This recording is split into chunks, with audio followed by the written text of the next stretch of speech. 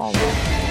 Fast Money starts right now, live from the NASDAQ market site overlooking New York City's Times Square. I'm Melissa Lee. Your traders on the desk are Tim Seymour, Karen Feinerman, Dan Nathan, and Guy Adami. We start with a huge night for earnings. Amazon, the big one after hours, slightly higher right now. Intel, Ford, Starbucks, T-Mobile, also reporting moments ago as we gear up for those conference calls. We've got full team coverage on Amazon. Deirdre Bosa is out in Los Angeles. And Gene Munster, a Fast Money friend, is in Minneapolis. They are both getting ready to jump in on this conference call, which starts at 5:30. We'll check in with Gene in just a few moments. But first, we start off with Intel. That chip stock getting crushed after hours. Let's go straight to Josh Lipton for the details. Josh.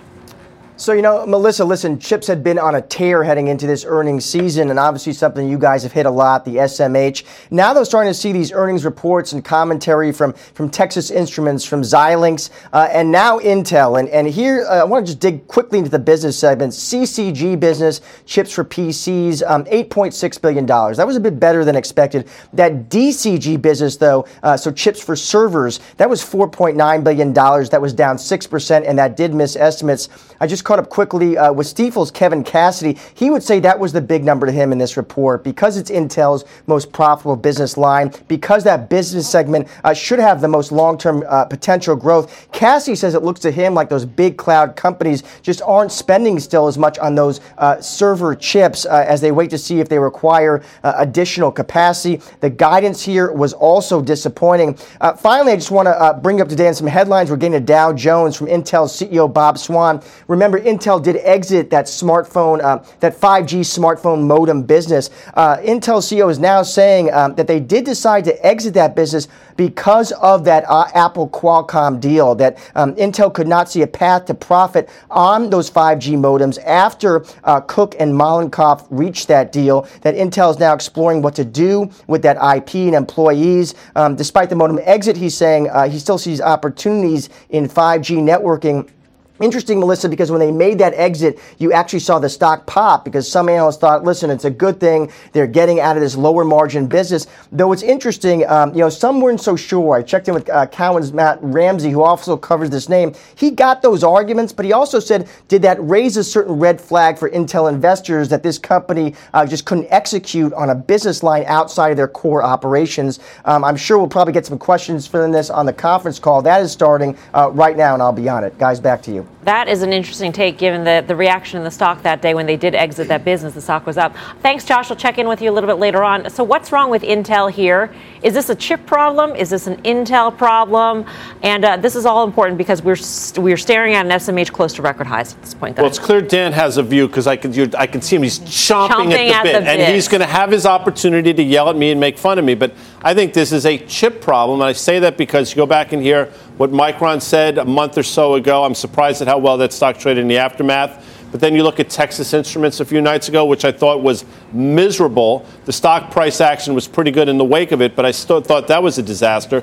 And now you look at Intel, and Josh mentioned it. Data center is about 30% or so of revenues for this quarter. Units were down 17% quarter over quarter, 8% year over year, and average selling price down 4% quarter over quarter, basically flat year over year. That's a slowing business. Now, you'll say valuation is compelling. It is.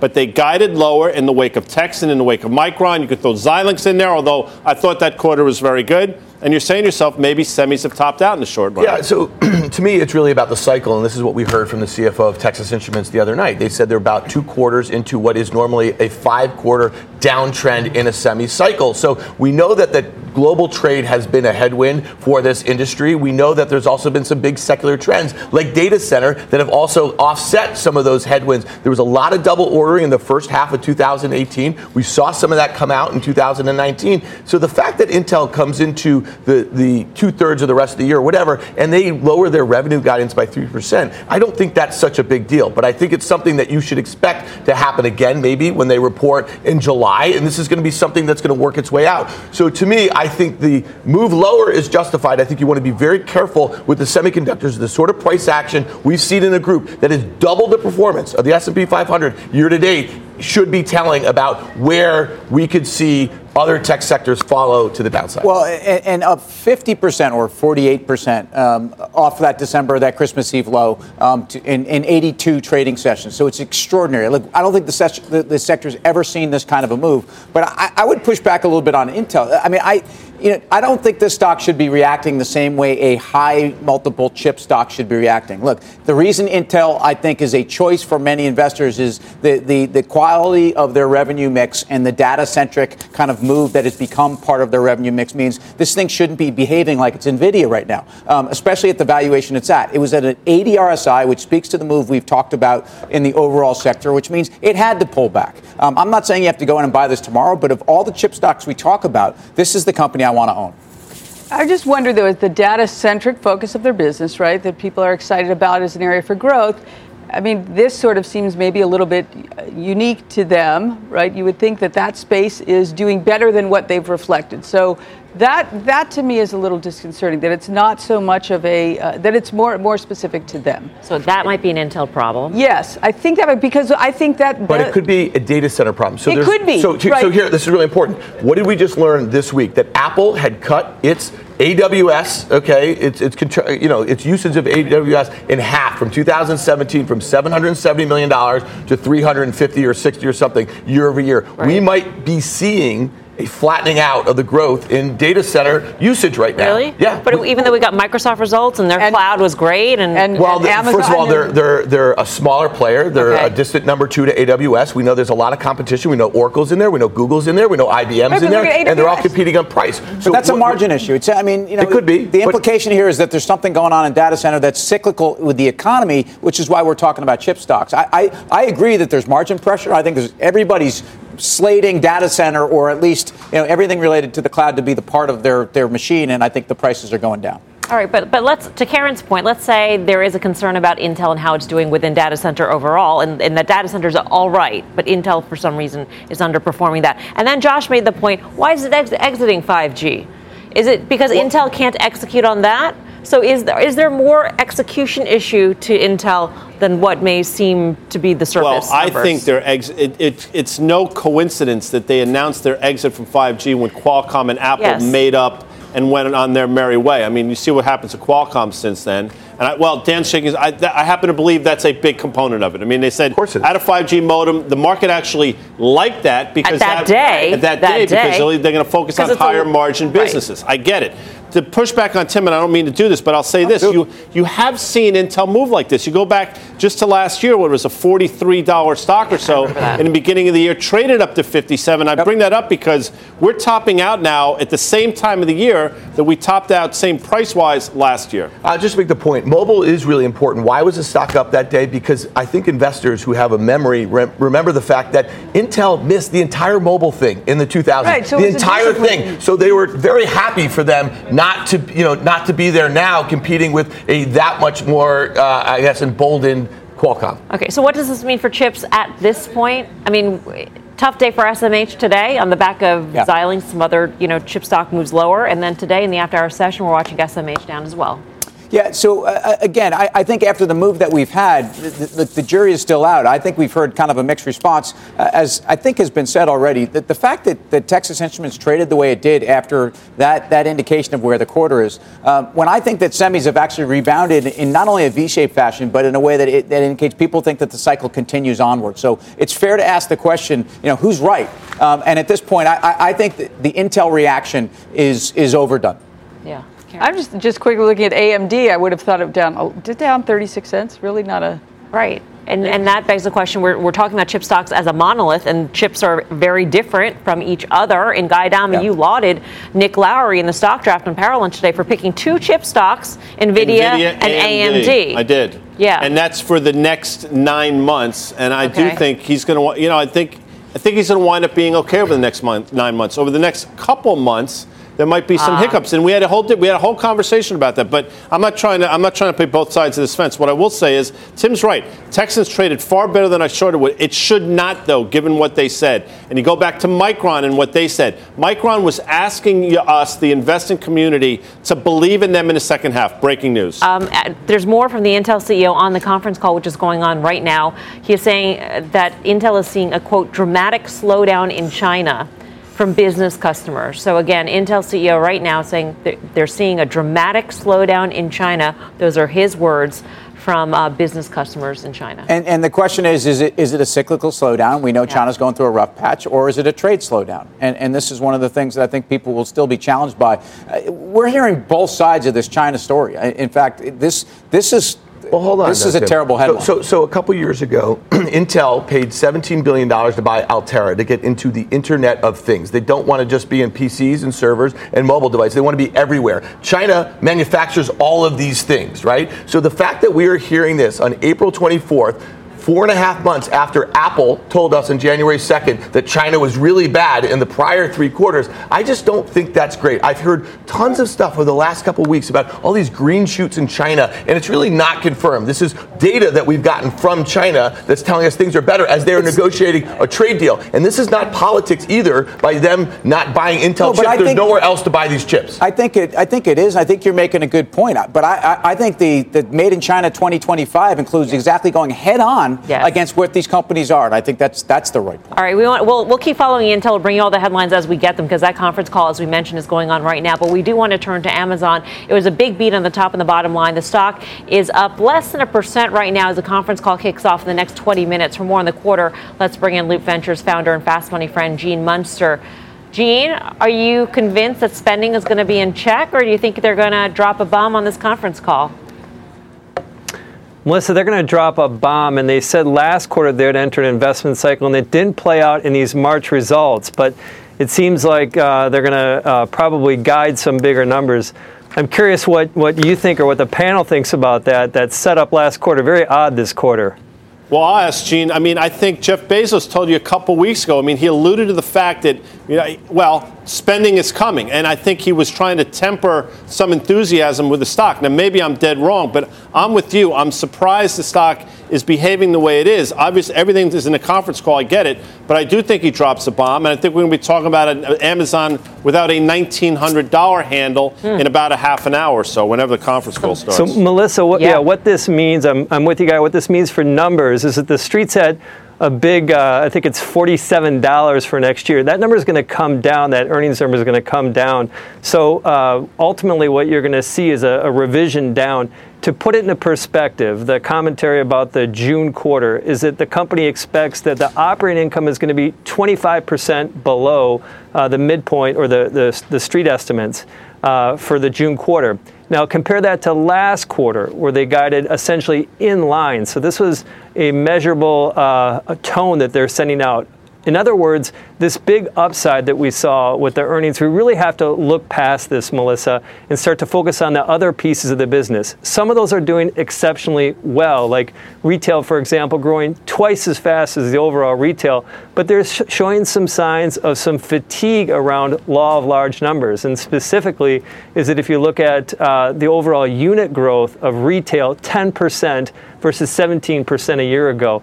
When you put all of this together, this is a great company, but entering an investment cycle, which should impact how investors think about the Amazon story over the next year.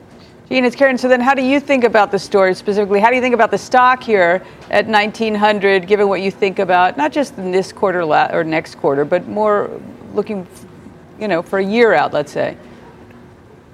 I think the next year is going to be choppy for Amazon, and specifically some uncertainty around this investment cycle that we're talking about.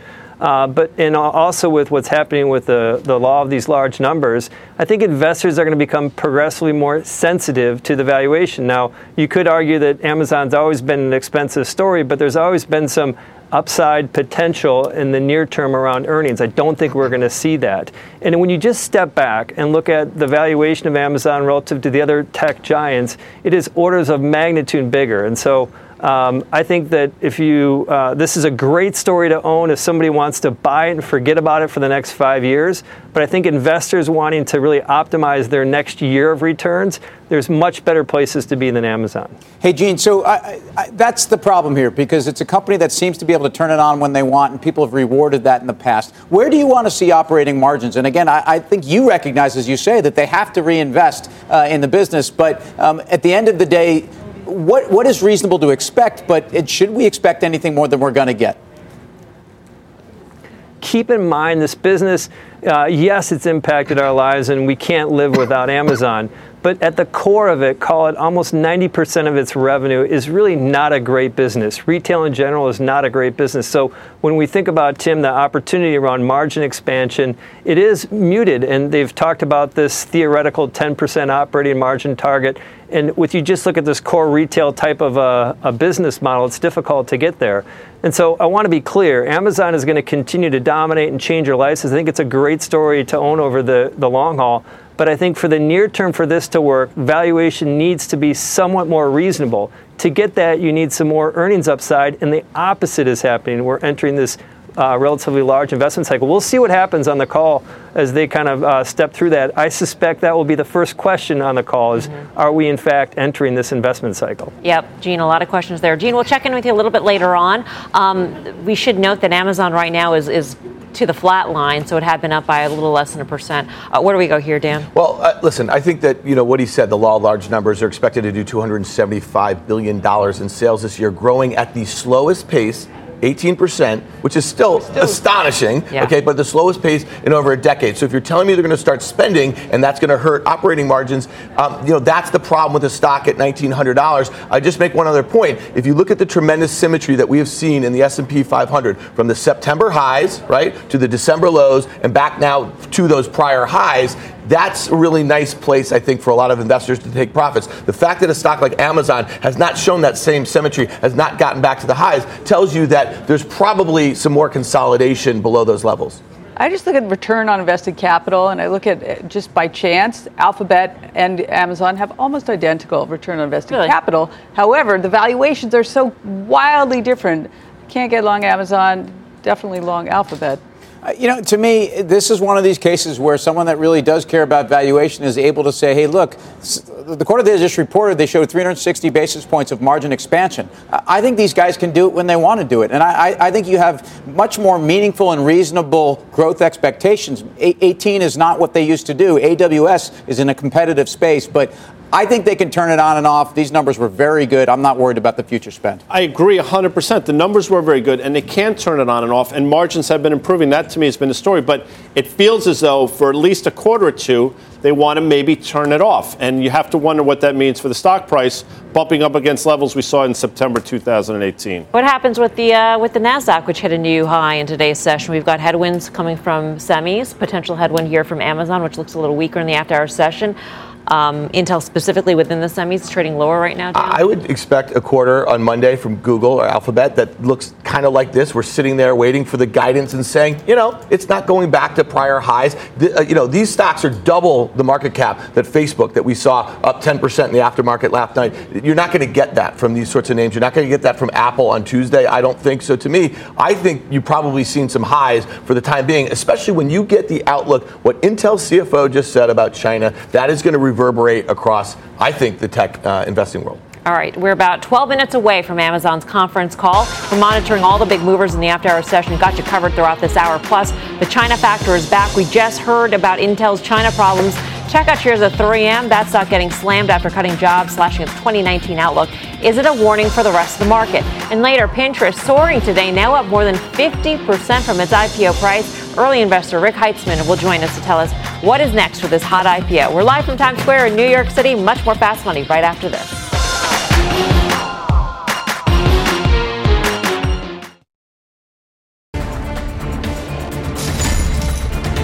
Welcome back to Fast Money. We've got an earnings alert on Starbucks, seeing a bit of a reversal after hours. Kate Rogers back at headquarters with Wall Street's reaction to the results. Hey, Kate. Hey there, Melissa. Starbucks with a pretty strong Q2 here. EPS, a nice beat. Revenues basically right in line, and also strong comps across the board. Global comps up 3%. America's up 4%. China, Asia Pacific region up by 2%. And in China in particular, that all-important market, up 3%. U.S. comps are now up 4% for the past 3 quarters in a row. The company's benefiting from in-store execution, beverage growth, and also customer engagement. Remember, they've moved a lot of remedial tasks to after hours so that their baristas can now interact with customers even more. I spoke to Bob Darrington of Telsey, and he says the same-store sales numbers across the board were very strong. He added that China was reassuring given how competitive we've heard that region is becoming. Remember, Starbucks' main competitor there, Luckin, is looking to IPO in the U.S. and plans to surpass Starbucks in terms of the number of locations locations it has in China this year. The company also raised its EPS guidance for 2019, which Darrington says shows the company believes these positive trends are going to continue. Starbucks Rewards also grew to 16.8 million active members in the U.S. The call, as we all know, underway right now. And we'll also hear from Kevin Johnson, the CEO, tomorrow morning on Squawk on the Street to break all of this down at 9 a.m. Eastern. And also sticking with food here, Grubhub beat on the top and bottom lines for Q1. The company also reporting more active diners at 19.29 million compared to 18.5 million that were estimated. That stock is also higher here in the after-hours trade by about 5%. Melissa, back over to you. Kate, thank you. Kate Rogers. Starbucks was trading at all-time highs before this reversal. What do you make of the move, Guy? Valuation. I think that's what I'm making. The quarter's fine. Kate said they raised guidance. They did, but they beat by 4 cents. They raised by maybe 6 cents. So it's not a huge raise in terms of where they are for the full year. Margins hung in there. Comps were good. Asia comps were good. Everything was very good. But then you look at it at almost 23.5 times forward earnings to say, does it deserve that valuation in this environment? I think that's why it's selling off. So, for me, this is one of these ones that I've just stayed with despite the valuation. And I think Starbucks has proven that they've got pricing power. They're holding on to margins, and when they get the same-store sales comp beats in North America, and you start to hear that the China business is showing resiliency, again, crazy. I mean, China's all over the map, depending on the company you talk to. Yeah. And I think in the food space, we've clearly seen it is much more resilient. I think if you look at the multiples that are being paid for in this space or in fast casual, I can't compare it to Chipotle, but it's clear that if you have a company that's growing the top line and continuing to show pricing power, they are being rewarded, and Starbucks is that. Dude, you're not worried about Belt and Road and Coffee Bean? I mean, when you hear Luckin say that they're going to have more stores in China than Starbucks at some point, you say to yourself that, this major growth area that we know U.S. consumer-oriented companies have had this amazingly hard time getting into China, and to have that sort of formidable competitor at a time where they're increasingly competitive with us, that seems to me like a problem. That seems to be a massive headwind for their China business. Yeah, simply, they said, we're doing remarkably well considering the competition, and I think that's what I would be listening to. All right. For more on Starbucks and its record run this year, head on over to tradingnation.cnbc.com. Coming up, check out where we stand with all the big after-hours movers. Ford soaring. Intel is down sharply. Amazon's volatile as we await the start of that call in just about 5 minutes' time. We'll bring you the very latest. I'm Melissa Lee. You're watching Fast Money on CNBC. First in business worldwide. Fast Money's back in 2 minutes.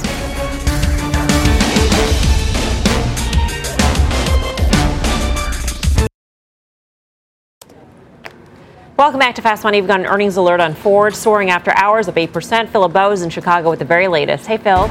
Hey, Melissa, if they can hold these gains tomorrow and close above $10, that's a level that Ford shares have not seen since August of last year. So what worked in the first quarter for Ford? Well, North America continues to be the main story here. They made $2.2 billion in North America in the first quarter. Remember, they're transitioning towards more SUVs, and they already are strong in trucks. They're trying to push that lever even harder. Also, when you take a look at Ford's credit, that division, earnings up 24% in the first quarter. So Ford Motor Credit had a huge quarter for Ford. And then the China business is improving. Here is CFO Bob Shanks talking with us about what he sees in China for Ford.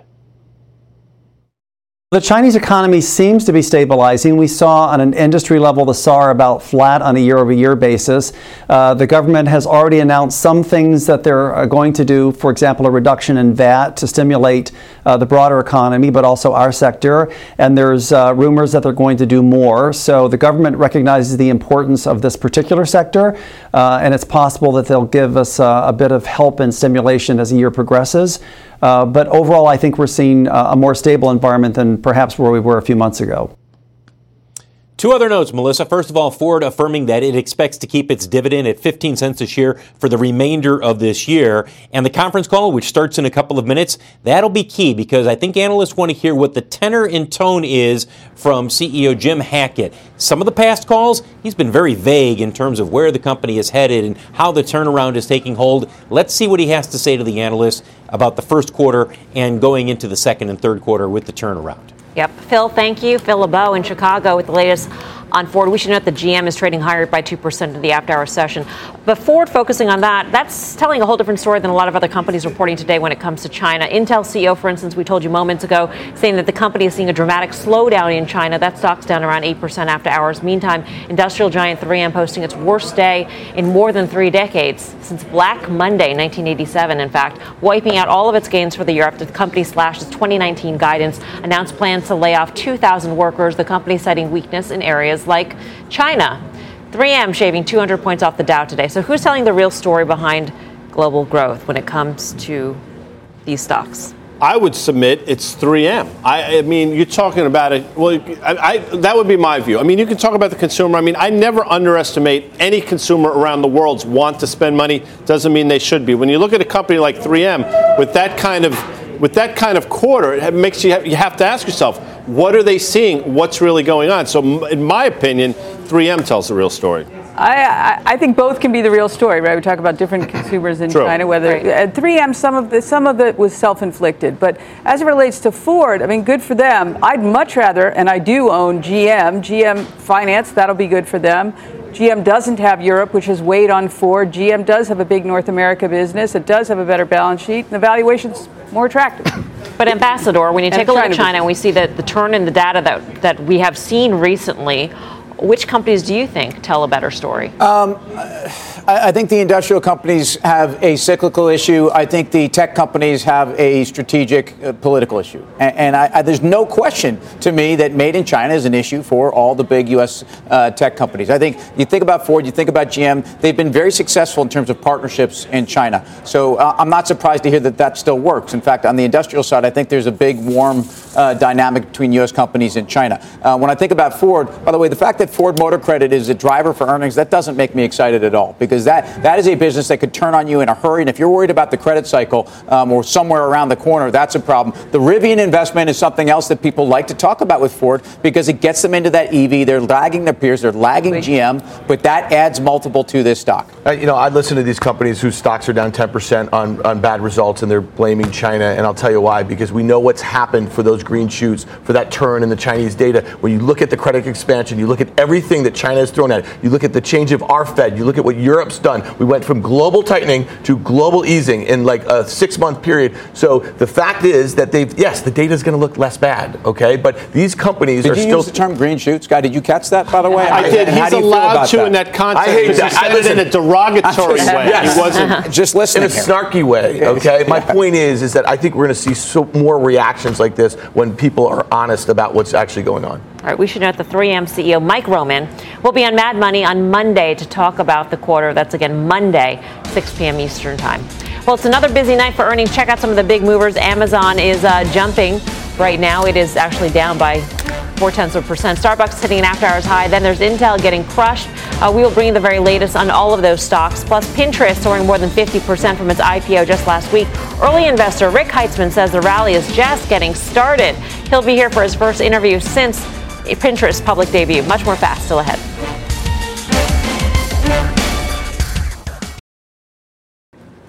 Welcome back to Fast Money. As the tech unicorn stampede continues, Pinterest is leading the pack this week, soaring more than 50% since its IPO. Joining us now is one of the social stock's earliest investors. Let's bring in Rick Heitzmann, Managing Director at Firstmark Capital, an early investor in Pinterest. Rick, you got to be a happy guy. I'm happy. I'm happy. Thanks for having me back. I think that, the company's done well. I think, different from a lot of the IPOs out there right now, especially on the consumer side, Pinterest really had a unique positioning and was really driving value both for the pinners and the advertisers. So people are realizing that. How should we think about Pinterest in relationship to some of the comps that were brought up during the roadshow, the likes of Facebook, et cetera? I mean, are they truly competing, or is there some sort of frenemy aspect to all of this? Probably both. So They are taking share largely from TV, and digital is still such a small percentage of media spend that even all the shift is still coming off those massive icebergs to digital. But even within that, Pinterest has kind of carved out a position where they operate at both the awareness part of the funnel as well as the last click. So they're able to compete both with broad-based ad networks as well as things like AdWords, which have a very discrete return on investment for advertisers. Well, in terms of the ad spend pie, now that Pinterest, publicly traded company, very mature company, by the way, it was clear with Facebook's report that advertisers didn't leave because they have no place to go, it seems to me. They'd like to leave, I think, but they have nowhere to go. To Mel's question, is Pinterest a destination for them? It is a destination. If you think about it, about 85% of the spend is either in Google or Facebook for digital. So as advertisers are flowing out of traditional media towards digital media, they're looking for alternatives besides just Facebook and Google. And Pinterest and Snap are the big alternatives. So, Rick, let's go back 2 years now when Snap came out, right? It was a few years after Twitter and after Facebook. You could have made the same argument about this niche area and the kind of this moat that Snap had around this. What's different, though? Because, Snap really, it's had the growth in sales, but it's had commensurate losses, massive losses. You guys are almost profitable. Yes. So there's probably three things that are different. I think Snap was kind of a reach network, trying to be media, trying to get people to engage, whereas Pinterest is focused on deep engagement. So they're really looking at themselves as an intent engine. You want to find something to have for dinner. You're looking for a new bathing suit for summer. You're trying to redo your house. So that's real engagement that's easier to monetize and has a higher return on advertising spend than broad-based media of sharing videos or pictures with your friend. And therefore, Pinterest is about the same scale if you look at gross margin as Snap, but obviously much more capital efficient and is able to drive greater profitability just because the value of that user is that much greater. Karen? Where is Pinterest on ad load and how much room do you guys have to expand? Well, it depends on how you think about ad load. I would say compared to interstitials or people having interruptive advertising that you might see at a takeover page on a normal website or how you might see it in some of the video sites, Pinterest ads are endemic. And a lot of the ads you see on Pinterest are beautiful and they're almost content in and of themselves. So although I don't think we're sharing the ad load numbers today, I don't think we've gotten pushback in the way that other folks have gotten where you're interrupting people's content consumption with something different. Rick, great to have you with us. Thank you. You've been talking about Pinterest with Rick for some time now, since 2013. November 2013. That's where we all made them. So congratulations. Thank you. Thank you guys very much. Rick Appreciate your help. Guy. What did I say? Since you're the only one with a No, Pinterest I have a Pinterest. I've had a Pinterest page since probably right around then. And my page What's is on there? Spectacular. What's on there? Why don't you take a look, wise guy? I mean, I got Audrey Hepburn pictures. I got Leonard Skinner. It runs the gamut. And there it is. See more pictures? Weird. Karen. It's not There's a vest. weird. What's weird is you're not there. Look at Mel Lee's there. And the Beebs. What I'll say is this, 250 million members on its way to $1 billion, 60% revenue growth. Rick can speak to all this. This is a stock, and I said it when it came public. I think it continued to go higher. We've got a news alert coming out of the White House. Let's get to Eamon Javers for the very latest. Eamon. Yeah, hi, Melissa. We've got a little bit of a minor mystery here at the White House because the president was just speaking to a group of children who are here for Take Your Children to Work Day, and he said at that event that President Xi Jinping of China will soon be coming to the White House. It made a lot of observers think that the president was talking about some sort of end game here for the China trade negotiations that have been ongoing for a while. There's been some question about when and where the two leaders might meet to sign any kind of trade deal that might emerge from that process. That process we know is ongoing. White House aides, though, were surprised that the president said that and tell me that they have nothing to announce in terms of a visit from President Xi Jinping to the White House. First of all, listen to what the president just said just a couple minutes ago. Here it is.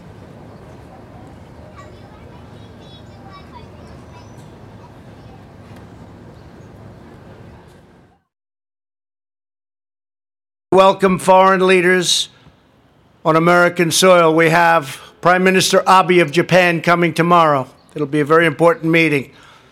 We will soon be having President Xi from China coming.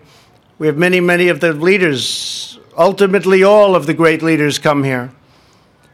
They are reporting, your parents, on our country, and that's the White House press corps.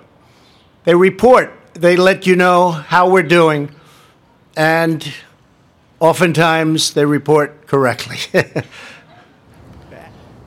So there you hear the president saying that Xi Jinping will soon be coming here to the White House. But as I say, aides don't know anything about that, or at least aren't willing to talk about it. So we have the two possibilities here, Melissa. One is that the president was sort of overly enthusiastic in talking about all the different world leaders who've come here, and there are no plans for Xi Jinping to come.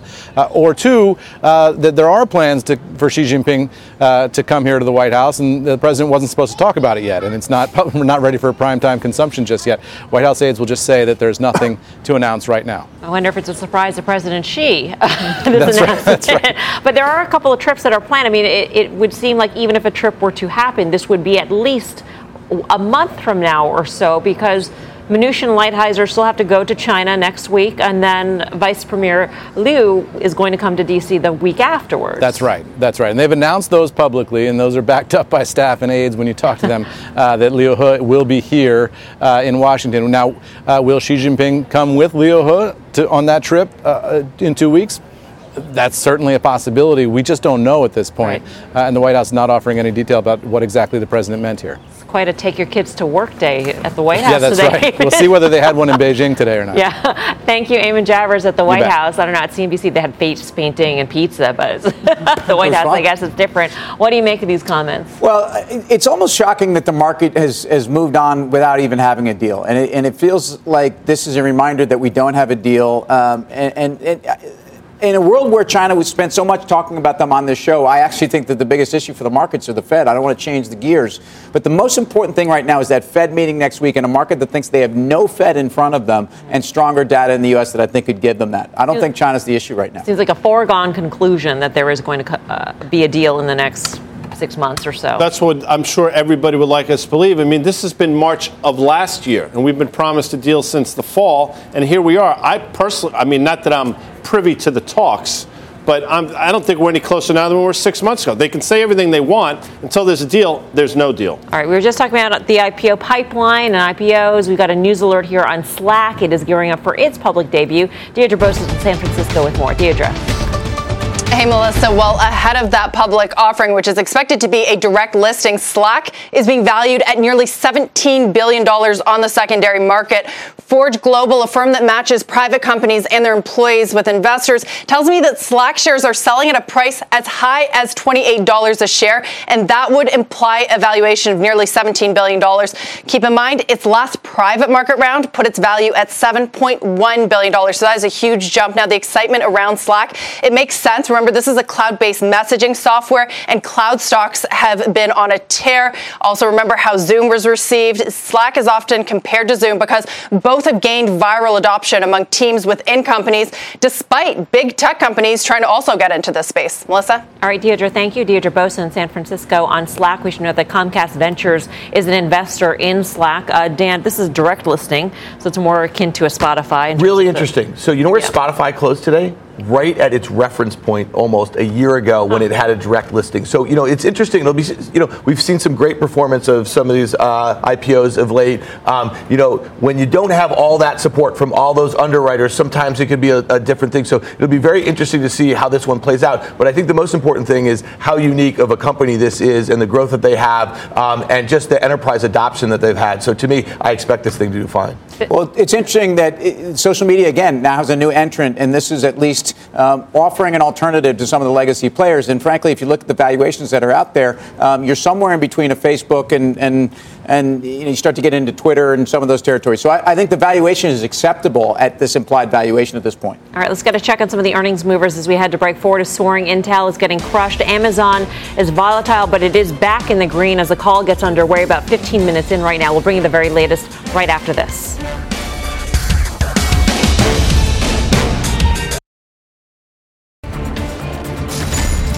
Welcome back to Fast Money. Intel sinking after its earnings report. Let's get to Josh Lipton in San Francisco. He's been on the call. Josh. Melissa, underlying trends are concerning. That is what Intel's Bob Swan is saying. Take a listen to what he's telling analysts on the call. Our conversations with customers and partners across our PC and data-centric businesses over the past couple months have made several trends clear. The decline in memory pricing has intensified. The data center inventory and capacity digestion that we described in January is more pronounced than we expected. and China headwinds have increased, leading to a more cautious IT spending environment.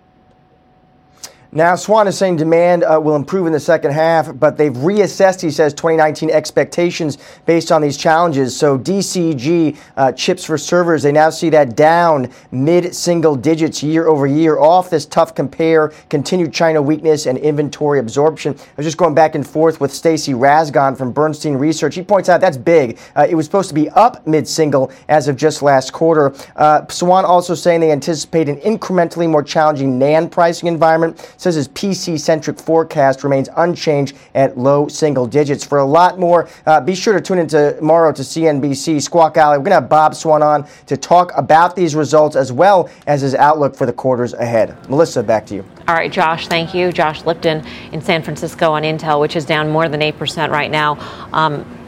Dan, what do you make of this so far? I think, listen, the stock started the year below 50, and I think a lot of investors were optimistic about a new CEO, about all these kind of trends that, PCs were better in 2018. That was a surprise. Data center was really good. So I think there was a lot of things that were supposed to go really well for these guys. And then all of a sudden, you have a bomb like this. And I know Tim's going to say it's not a bomb. They should have done this in January. They should have been more conservative in January, is my take. But maybe they think. Unless they didn't know.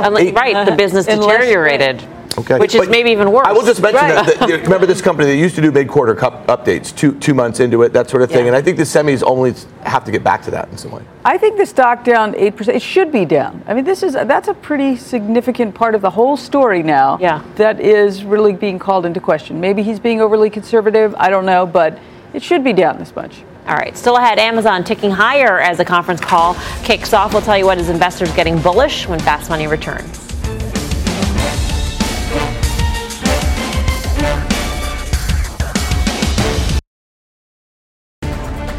Welcome back to Fast Money. Amazon shares higher after hours as the company conference call is going on right now. Let's get to Dee Bosa for the details. Deirdre. Melissa, the stock now moving higher in the after hours, despite guidance falling short.